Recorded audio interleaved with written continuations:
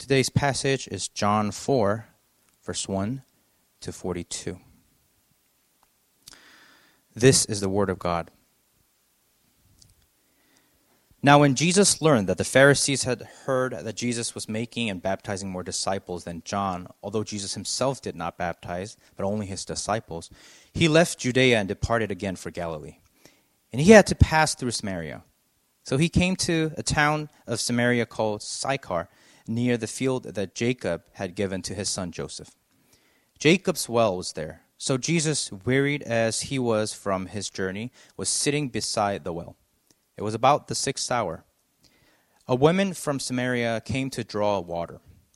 Jesus said to her, "Give me a drink," for his disciples had gone away into the city to buy food. The Samaritan woman said to him, "How is it that you, a Jew, ask for a drink from me, a woman of Samaria?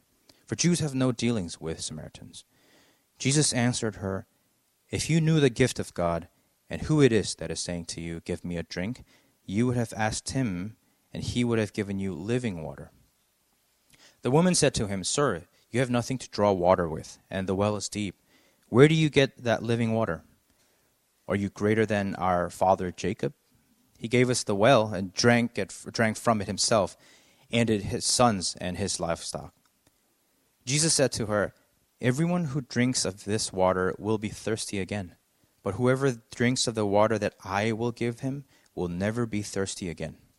The water that I will give him will become in him a spring of water welling up to eternal life." The woman said to him, "Sir, give me this water, so that I will not be thirsty or have to come here to draw water." Jesus said to her, "Go, call your husband and come here." The woman answered him, "I have no husband." Jesus said to her, "You are right in saying, 'I have no husband,' for you have had 5 husbands, and the one you now have is not your husband. What you have said is true." The woman said to him, "Sir, I perceive that you are a prophet. Our fathers worshipped on this mountain, but you say that in Jerusalem is the place where people ought to worship." Jesus said to her, "Women, believe me, the hour is coming when neither on this mountain nor in Jerusalem will you worship the Father. You worship what you do not know. We worship what we know, for salvation is from the Jews. But the hour is coming and is now here, when the true worshipers will worship the Father in spirit and truth, for the Father is seeking such people to worship him. God is spirit, and those who worship him must worship in spirit and truth." The woman said to him, "I know that Messiah is coming, he who is called Christ. When he comes, he will tell us all things." Jesus said to her, "I who speak to you am he." Just then his disciples came back. They marveled at that he was talking with the women, but no one said, "What do you seek?" or "Why are you talking with her?" So the woman left her water jar and went away into town and said to the people, "Come and see a man who told me all that I have did. Can this be the Christ?" They went out of the town and were coming to him. Meanwhile, the disciples were urging him, saying, "Rabbi, eat." But he said to them, "I have food to eat that you do not know about." So the disciples said to one another, Has anyone brought him something to eat? Jesus said to them, "My food is to do the will of him who sent me and to accomplish his work. Do you not say, 'There are yet 4 months, then comes the harvest'?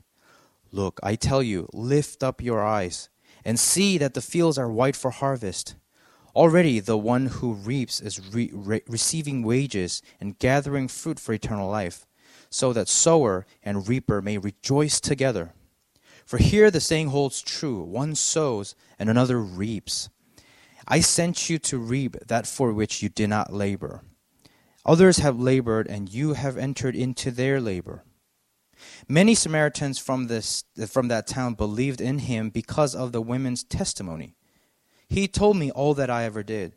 So when the Samaritans came to him, they asked him to stay with them, and he stayed there 2 days.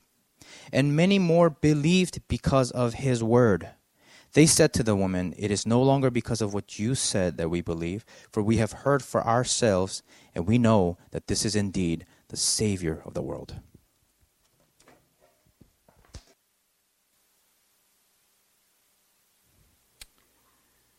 Good morning. My name is Bill Smith, and I'm one of the pastors here at Renewal Mainline. We are continuing our teaching series today in the book of John. Now, we've been watching Jesus as he engages different people, and we're noticing that he does so in different ways. Today's encounter gets to the heart of why he's engaging people at all. It gets to the purpose that's driving all of his encounters. It will help us understand the reason why he invites some to come and see, to come and experience him, or why with others he renames them, or why with others he does some kind of miraculous intervention, or why, like last week, he talks to people about the nature of true spirituality. We're going to look at the theme that tracks through his life, that makes sense of everything that he says and everything that he does. It's what guides him regardless of what the world throws at him. That's one of the things that you're going to need if you want to live well. One of the constants, one of the few constants in our world is change. It's uncertainty. This world is going to continually throw things at you that you don't expect and that you don't see coming.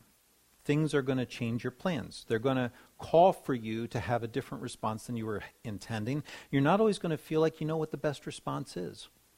I was thinking about these things earlier this week, had a conversation on Zoom with a woman, and she, I thought, put the same kind of things in a really nice, tight little package. She said, the world feels like it's constantly changing right now, and I just don't know what to do. And I thought, as I heard that, I thought, you're speaking for a lot of us.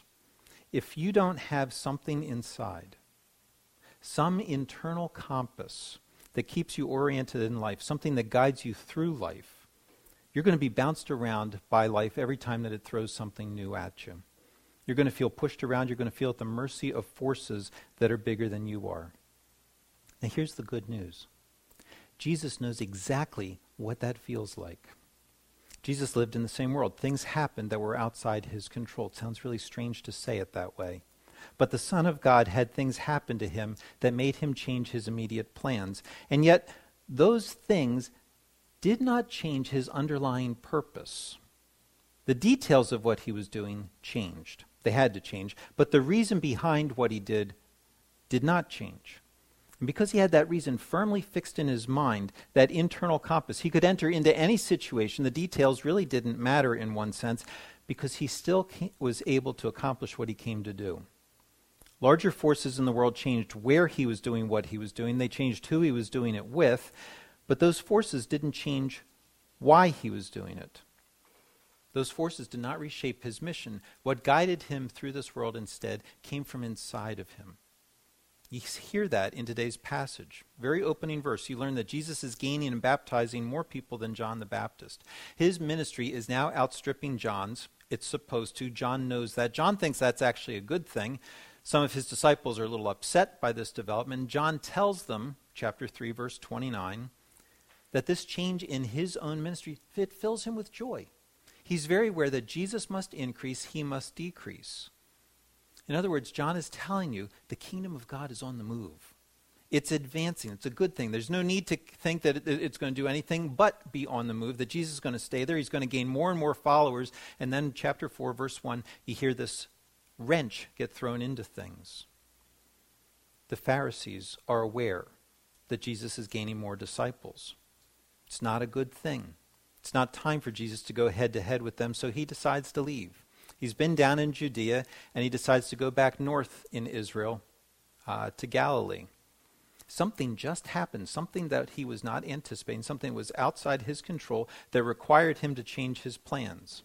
The Pharisees have learned what he was doing. If he stays there, it's going to create bigger problems, so he leaves. Forces intervened in his world to reshape how he was carrying out his mission. But those forces did not reshape the mission. They just relocated it.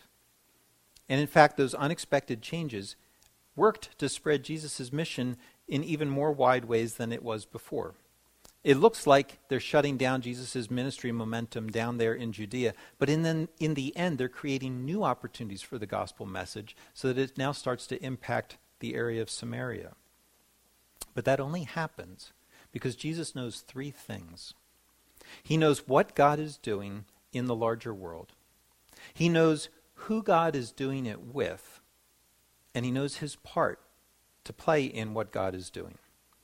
And those are the same three things that you need to know now if you're going to handle the uncertainty of the times that you live in, that I live in. The times when you have absolutely no idea what's going to pop up next in your news feed and what impact that next thing is going to have on your own life. You may not know what to do about any of these macro level things that are taking place in our modern world. You may not have a lot of wisdom about pandemics, economic downturns, job insecurity, racism, social unrest. You may not have a contribution to make at the macro level, but if you know the three things that Jesus knew, then you'll know what to do in the nitty-gritty details of your own life. You'll know what to do with the people that you rub up against in life. So if you want to have a life that's not blown back and forth with every event that takes place on this, let me say it this way, this chaotic planet, you're also going to need to know what God is doing, who God is doing it with, and what your part is in that. Knowing those three things is going to give you stability, and it's going to give you a lasting purpose in life, even when everything else is in flux. So first, what is God doing? Verse 23, Jesus says to this woman that he's just met, "The hour is coming, and is now here, when the true worshipers will worship the Father in spirit and truth. For the Father is seeking such people to worship him." So what is the Father doing? What is God doing in this world? He's seeking worshipers. That's his goal. It's his goal that's behind everything that he's done in our history since the Garden of Eden. He's looking for people who will worship him in spirit and truth. Now that's a contrast to how the Samaritan woman is thinking about God. She's thinking more in religious terms. She tries to lure Jesus into a theological debate that she thinks there's no answer to. A few verses earlier, verse 20, she had said to him, "Our fathers worshipped on this mountain. This is where we Samaritans worship. But you say that in Jerusalem, you Jews say that in Jerusalem is the place where people ought to worship." And she thinks she's giving him a conundrum, a theological problem, riddle that no one can answer. My people say this, your people say that. There's no way to break the impasse, right? So we can just be done with our conversation. Jesus pushes past that. And he says to her, it's not about a place where your ancestors carried out an activity. That is not what worship is. That's not the goal toward which God is moving. In other words, Jesus doesn't want to talk with her about her forefathers, whom she never met, whom she's not going to ever spend any time getting to know. He wants to focus instead on the Father who made her, someone that she could actually have a relationship with. He wants to talk about a person, not a place. He wants to talk about a relationship, not a religious activity. And so he goes on, verse 24, God is spirit. He's not physical, and therefore he's not physically located, and that means that location is not the issue. Location is physical, it's not spiritual. Location is not the issue. All the other physical stuff that we associate with worship, that's not the issue. Kneeling, sitting, standing, liturgies, all those are not key issues. The key issue is spirit. And therefore the question is, what's up with your spirit? How is your spirit oriented inside? In which direction is your spirit pointed? The Father is seeking worshipers in spirit. And what Jesus just said is, you can have all the right things. You can be in the right place. You can be doing the right things. And it might not be worship if it's not spirit. You won't be one of the worshipers then that the Father is speaking if your spirit is not tuned into him. Jesus is saying here, worship is relational. It's a connection to the Father such that you orient everything that you have around him, starting with the most basic part of you, your spirit. When your spirit is oriented to God, you worship. That means that you're one of the ones that the Father is seeking. Now, sometimes the language of worship is hard for us as modern people. We're not used to thinking like that. And so oftentimes when we talk about worship, we start thinking about things like the Samaritan woman did. We start thinking about what? Temples, idols, churches, buildings, things that we do. It's hard for us to get on board exactly with what Jesus is talking about. Beyond that, it also sounds to our ears a little bit like God's kind of needy. He's seeking worshipers. And you think, well, why is that? Is he insecure? He needs people to praise him and tell him how great he is? Why? To pump up his ego? You think, what's going on here? And part of the problem that we get into is that sometimes when we talk about God, when we talk about the things of God, we unconsciously have a division in our mind. And we unconsciously create two different categories. We have religious categories and we have daily life categories, and the two are relatively distinct. And so we think about normal daily life, and we think what? We think dishes, we think diapers, we think driving, we think doctors. And then there's religious life. That's where God goes, and church and singing and sermons. Normal life, religious life, the two are relatively separate from a lot of us in our minds. That's normal. A lot of people think like that. But when you think like that, it's very difficult then to understand what's taking place here in John. What is this worship? Because worship sounds like it's divorced from everyday life. Like it fits in the religious category, not the normal category. When I get into places like this where I start to struggle a little bit, I find it really helpful to ask, does the thing that I'm looking at, in this case worship, does this thing show up in regular life somewhere that would help me understand it better? Can I see what worship looks like in regular life that might help me understand why God would be seeking worshipers? And when you ask it that way, you realize that worship happens all around you all the time. Let's just take sports as an example. I have a friend whose sons love going to Eagles games, and when they do, they will regularly send their dad a video of the entire stadium standing up when the Eagles score, singing, "Fly, Eagles, Fly." Now, what is that? It's a kind of worship. It's a public acknowledgement by a community that they have just seen something that they value and believe is so great, they have to say something about it. They have to express themselves. They've invested a lot of time. They've invested a ton of money just to be there for that moment. They don't care who sees them standing up. They don't care who hears them singing. What do they want to do? They want to join together in public praise. It's a corporate time of worship. Now, I want you to suppose that you're at that game. You're standing along with everybody else. You're singing, and someone taps you on the shoulder. And they kind of lean over and they say, you know, I'm struggling here. I don't know. I mean, isn't it a little weird that we praise the Eagles? I mean, are they really that insecure that they need us to prop them up right now to tell them how great they are? Are they really that needy? Besides, you know, I really don't like to sing. I don't really see the point. I'm not good at it. So I'm just going to stand here quietly while all the rest of you do this thing. If someone said that, what are they telling you? They're telling you they don't understand worship. They're telling you they don't understand how to rightly express worship. They're telling you that they don't understand the point of praise. So you don't praise someone first and foremost because they need it. You praise them because you just saw something great. And it would be wrong to stay quiet. It would be wrong not to call attention to it. It would be wrong because if you kept quiet, you'd be pretending, you know, that really wasn't that big a deal. Again, let's think about the Eagles. Imagine you're there at the game, and as you're watching, Deshaun Jackson repeats his miracle at the Meadowlands. He receives a punt, dodges the first tackle, gets a block, starts moving on up the field, makes a couple other guys miss, and then there's just him and the punter. He gets around the punter, sprints into the end zone, and then just as the clock expires, he scores the winning touchdown. Now, I want you to imagine that you're there at the stadium. You just saw this in front of you. And nobody in the stadium moves. No one stands up. No one says a word. No one applauds. No one high-fives. No one roars. There is just complete and utter, absolute silence. You would say in that moment, these people don't know how to acknowledge something great.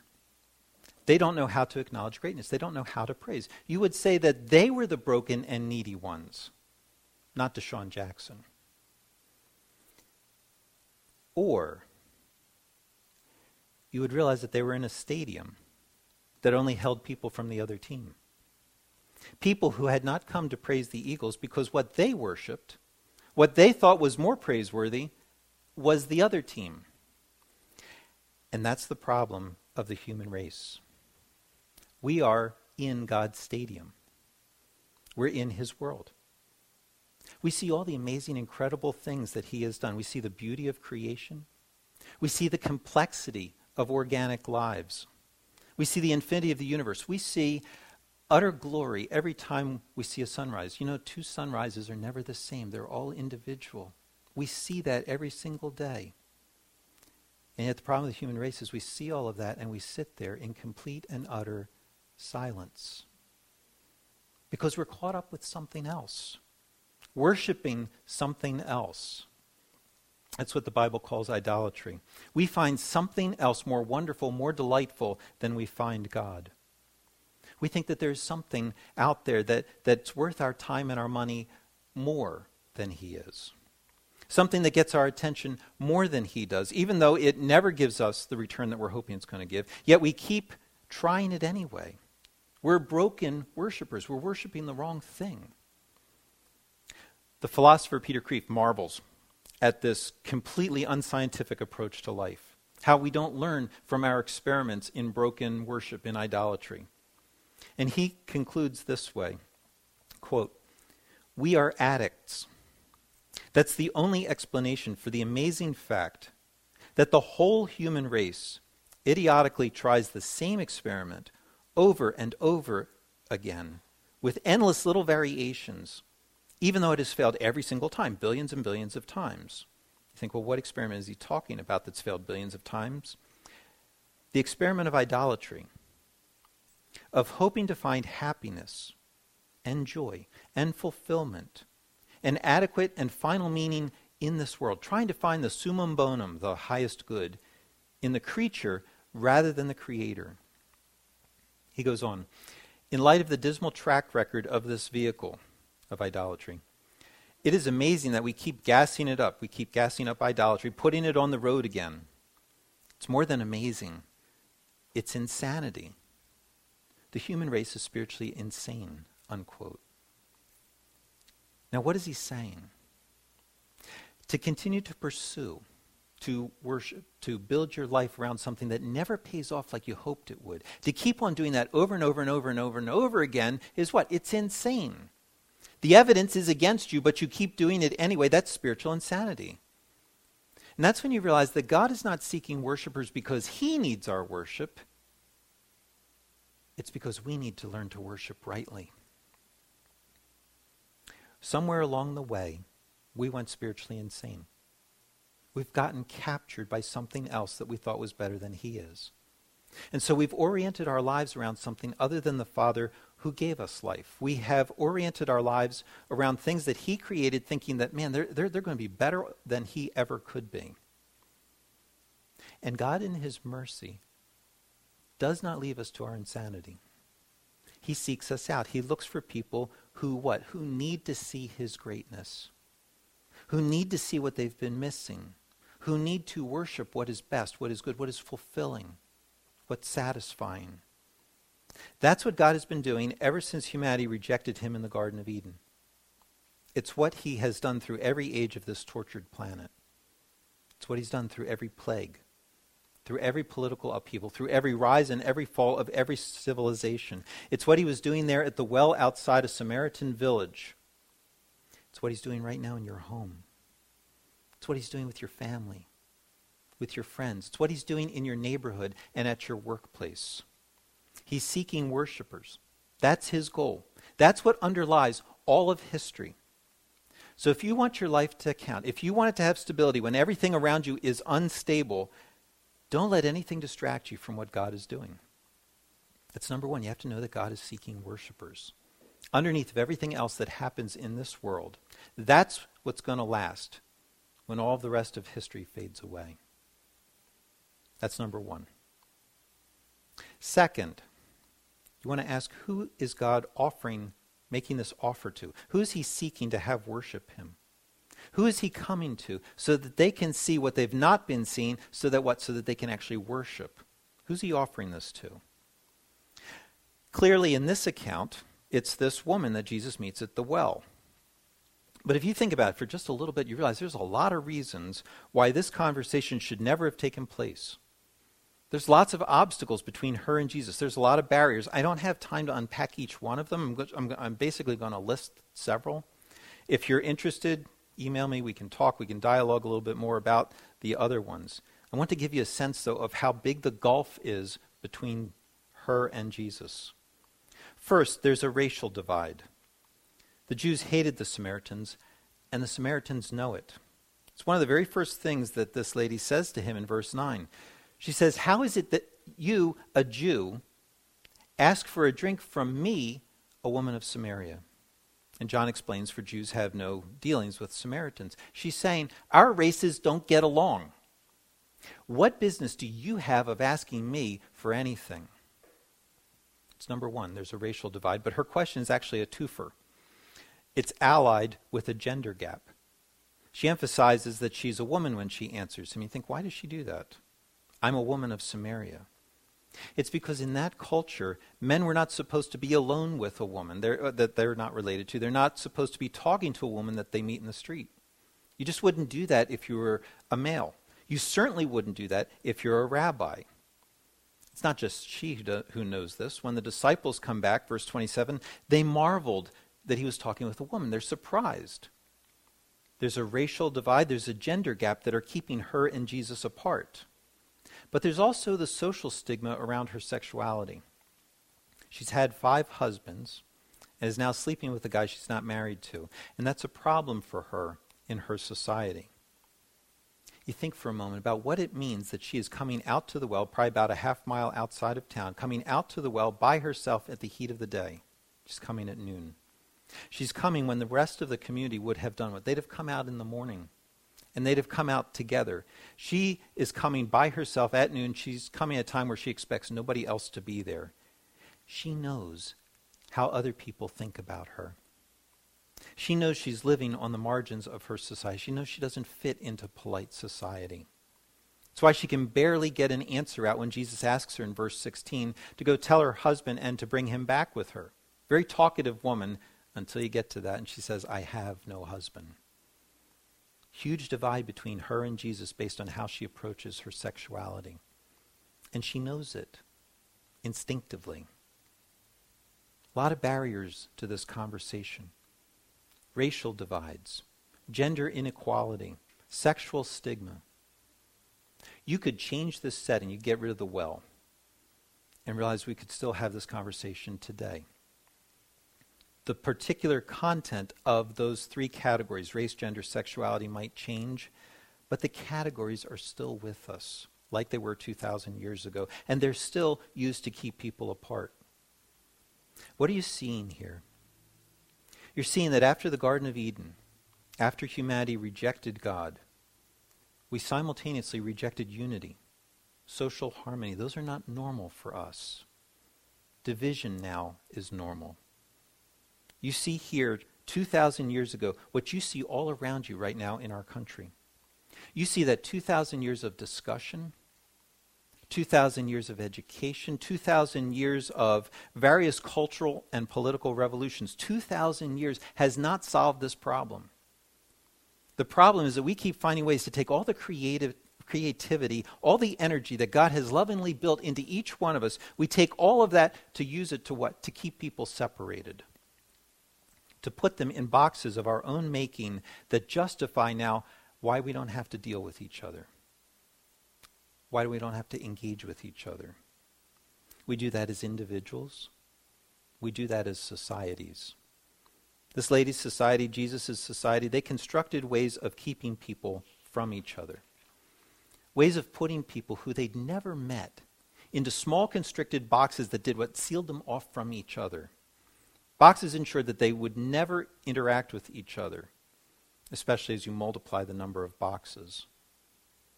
See, the more boxes you have, the less interaction and conversation you can have. The more boxes you have, the more that you tend to think, okay, maybe the Father might be seeking worshipers, but not from someone who fits into that box. And certainly not someone who fits into the combination of all those boxes. These people use their God-given gifts to construct a preview of hell, not of heaven. a preview of the coming isolation of hell, not the community of heaven. An isolation that would deny this lady an opportunity to escape that hell by becoming a worshiper of the God who made her. And yet, despite all the reasons there might be for Jesus not to spend a moment of time with her, he does. He initiates a conversation with her. He doesn't quit. He engages her. He does not let her provoke him or blow him off until what? Until he's revealed the Messiah to her. And you realize that somehow, during the length of that conversation, she's become a worshiper. Say, wait a minute, how do you know that? Well, it's like what Jesus just said to Nicodemus in chapter 3. We saw this last week. He told him, you can't see the wind, but you can measure the effect that it has. That's what it's like for someone born of the Spirit. You can't see how or when the Spirit enters into them, but you can see the impact the Spirit has in rebirthing them. So take a look at this lady. You have no idea when or how the Spirit entered into her to make her a worshiper, but look at what comes out of her life. And you can't help but see what he's done. Because her life has changed. It's not what it was. Verse 28, she leaves her water jar there at the well. This was the thing that she came for that afternoon, the physical water. Somehow that's forgotten. Why? Something else has taken its place. Jesus promised her, verse 14, whoever drinks of the water that I will give him will never be thirsty again. The water that I give will become in him a spring of water welling up to eternal life. You realize when she leaves her jar, that's happened. There's something inside of her now so that her physical thirst is forgotten. Something is bubbling up inside of her that's more important, it's more powerful.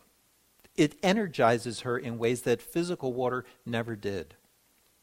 Or you can look at what she does, where she goes. She goes back to town and she talks to the people that earlier she had avoided being around. She tells them, verse 29, come see a man who told me all that I ever did. Think about that for a moment. Nothing in her life has changed. There's been no time for people to see any kind of change. And yet, she goes out to this society that sees her and thinks about her still in exactly the same way that they always have. But now those barriers between her and others, the ones that she tried to throw up between her and Jesus, those barriers don't matter to her anymore. She now cares more about the people than she cares about how they view her. And so she initiates conversations with them like Jesus initiated a conversation with her. Talks to men and women, insiders, outsiders, sexually pure or otherwise. It doesn't matter to her. And she doesn't feel a need to guard and protect herself from them. And so she talks freely about her past. Here's a guy who told me everything that I ever did. She's not trying to hide it. She's met somebody who loves her, who does not shame her. And now she's not ashamed to go to others and talk about him. And she uses her own life to do so. Somehow she knows that since he loves her, their opinion of her can't change her. Their opinion of her was never able to transform her before, never could make her into a better person. Realizes now it has no power to make her a worse person. It no longer controls what she does and doesn't do. The boxes no longer mean what they used to mean. She's no longer living in them. She's escaped from them. She's escaped from the boxes that she grew up with and lived with all her life. Boxes that were formed long before she was born, boxes that continued long after she died into the present day. Boxes that the world still doesn't know what to do with. And yet she's escaped. You think, how? It was by meeting someone who's bigger than the boxes. Someone who could make her a worshiper of something bigger than the boxes, of someone who's bigger than the boxes. It's an amazing story. But you have to ask why. Why bother with her? Why did Jesus do it? Why go through all that work? What did he see in her? She is definitely not easy to work with. She throws up walls. She tries to push him back. She tries to stay in her own box. She tries to make sure that he stays in his. And he keeps talking with her. Why is that? Why her? Here's the answer. And let me prep you. It's going to sound like a letdown until you get the truth of it. Why her? Because she's the person in front of him. Because she's there in front of him. That's it. That's the whole reason. He had not planned to be there that day. He was in Judea, ministry going great, but he needed to leave. He's sitting here, tired from the journey, verse 6, hungry, waiting for the disciples to get back. But he knows something. He knows what the Father is doing, seeking worshipers. Therefore, that's what Jesus is doing. He's not distracted by the events around him. He's not distracted by how he feels in that moment. He's seeking those worshipers wherever he is, from whomever he's around. It's the same reason that he talks with the disciples when they get back. Think about that conversation he has with them. He doesn't need that conversation. He doesn't need to know that the harvest field is ready to be harvested. He already knows that. He's been harvesting while they've been away. He doesn't need that conversation. They do. And because they're the ones in front of him, and because he knows what the Father is doing, seeking worshipers, he talks to them, helps them to see what the Father is doing. It's the same reason why he talks with the people in the town. They come out to see him. They're the ones now who are in front of him. So verse 40, when they ask him to stay with them, he does. Spend another 2 days with them, unscheduled stop, talking with them. So that verse 41, many more believed because of his word. Many more believed because he spent time talking with whom? With the people who were in front of him. It really is that simple. Jesus is constantly talking and engaging with people who just randomly seem to pop up on his radar. Why? He's looking for worshipers from among any person that he encounters. Do they all become worshipers? Well, clearly not. But he gives all of them the opportunity to do so. You realize here, ministry just is not that hard. You take the opportunity, you take every opportunity to see if God is at work in the person in front of you.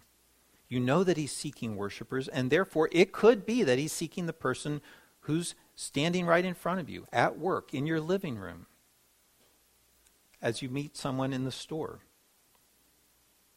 You recognize that Jesus is calling people to worship the Father. That was the way that he walked through life. Now, before we move on to the third point, I want to take a moment and just talk about something now that this woman is a worshiper. Because I think the question sort of lurks in the back of my mind. I know it lurks in the back of my mind. Maybe it lurks in yours. Does this mean, now that she's a worshiper, that all of those other issues, they really didn't matter? Does the fact that God has called her to be a worshiper mean that he really doesn't care about all of those other issues? He doesn't address race. He doesn't address gender, kind of sort of at a slant addresses sexuality. He doesn't care about the theology. What are those then? Are these just preferences? God doesn't care? You realize, well, clearly not. God still believes the seventh commandment about not committing adultery. This Samaritan woman's going to have to do something about her living situation. Who knows what that's going to be? She's either going to, need to get married, go back to being single. But that all happens when? After someone becomes a worshiper, not before. Her background cannot keep her from becoming a worshiper. Your background cannot keep you from becoming a worshiper. But her background and your background is not something you try to clean up in order to be a worshiper. It's part of life that changes as you worship. It's going to be true for her in the way that she thinks about race, gender, theology, sexuality. As she worships this one who created race, gender, sexuality, theology, he's going to share his thoughts with her on those things. And over time, she's going to discover that her thinking gradually lines up more and more with his views. Worship first. It's only then do you become like what you worship. Only then can you become like what you worship. So first, if you want to have an internal compass in an unstable world, you have to know what God is doing, that he's seeking worshipers. Second, you have to know who he's doing this with, that he's seeking everywhere all the time. Third, you need to know your part in this, that you now seek others like Jesus has sought you. That's, again, what you see this woman doing. She gives herself to doing what God is doing. She seeks others to introduce them to the Messiah so that they too can become worshipers. And what's amazing here is how little she knows about the Messiah. She's hardly met Jesus.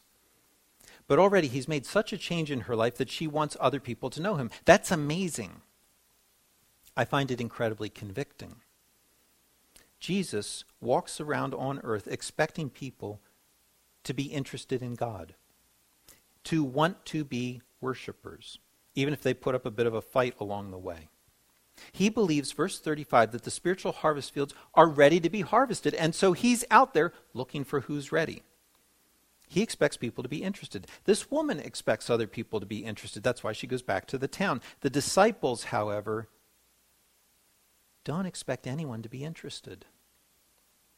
Jesus says to them when they get back from town, verse 35, "Look, I tell you, lift up your eyes and see that the fields are white for harvest." That means ripe. They're ready to be harvested. Already the one who reaps is receiving wages and gathering fruit for eternal life, so that sower and reaper may rejoice together. For here the saying holds true, one sows and another reaps. I sent you to reap that for which you did not labor. Others have labored, and you've entered into their labor. If you think about it, what he's saying here is he's both urging them on in the mission and he's rebuking them. He's saying to them, look, open your eyes. The harvest is ready. Other people have been sowing. I sent you to reap. It's what I called you for. It's why you're my disciples. That's why you're following me. But when you went to town, you did not come back with a harvest. You came back with lunch. These are his disciples, handpicked by him.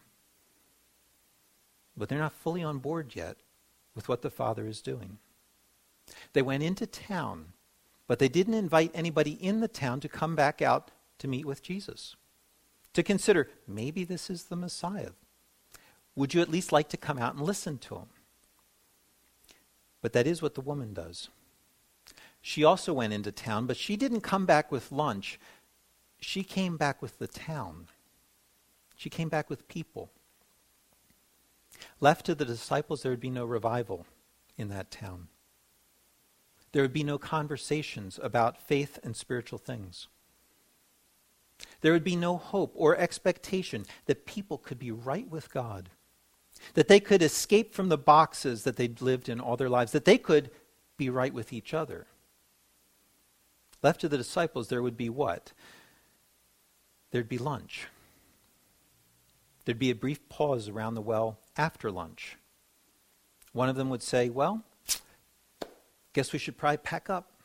Get on with our journey. Wouldn't want to miss out on any ministry opportunities we're going to have, right? They don't know why they're here. Thank God Jesus did know why they were here. He knew why he was here. So they're trying to push food on him, and he tells them, verse 34, my food is to do the will of him who sent me and to accomplish his work. Jesus might be physically hungry, but he knows why he's here. He knows that he's here to change people, to transform them, so that they know why they're here. That's why there's hope. The woman might be thirsty. She left her jar there at the well. But she now knows why she's here. And at some point the disciples will also know that. This is not the final word on the disciples. It's an unflattering word, but it's not the final word. These are the same guys that you read about in the book of Acts, who ended up evangelizing the world, turning it upside down. Why? Because Jesus didn't come just to do the will of God. He came to accomplish God's word. That's what he says. I came to accomplish the work of God, to finish it.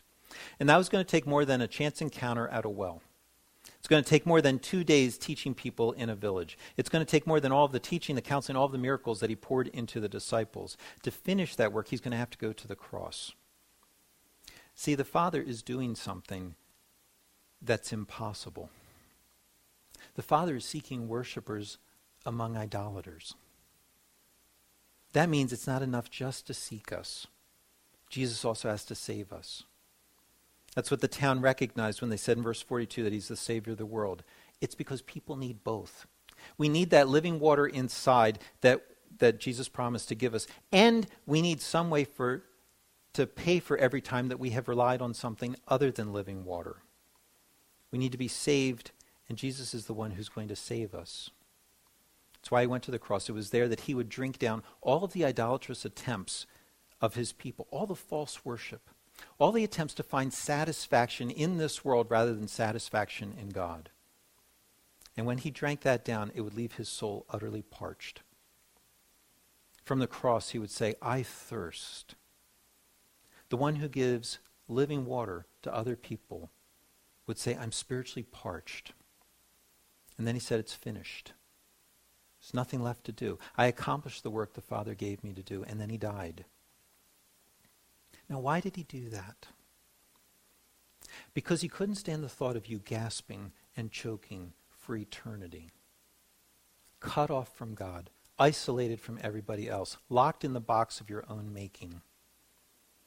And so Jesus chose to thirst for you, to take away the dryness of your idolatry, so that he could give you a spring of water that wells up inside of you to eternal life, a spring that would so satisfy you that you would never be thirsty again. Let me pray for us. Lord Jesus, I pray for my own heart and my brothers and sisters, Lord, that you would energize us, that we would be passionate about being worshipers, that you would give us from your Spirit so that we want nothing else in this world other than you. Lord, I pray for some who are listening today that you would open their eyes to see the dryness, the dustiness of what they've worshipped, and the goodness that you offer to them. I pray, Lord, that you would seek worshipers right now. And I pray that you would bring people to yourself. Lord, that you would release us from all of our small boxes that keep us closed off from you and closed off from each other. And ask that you would do this in Jesus' name.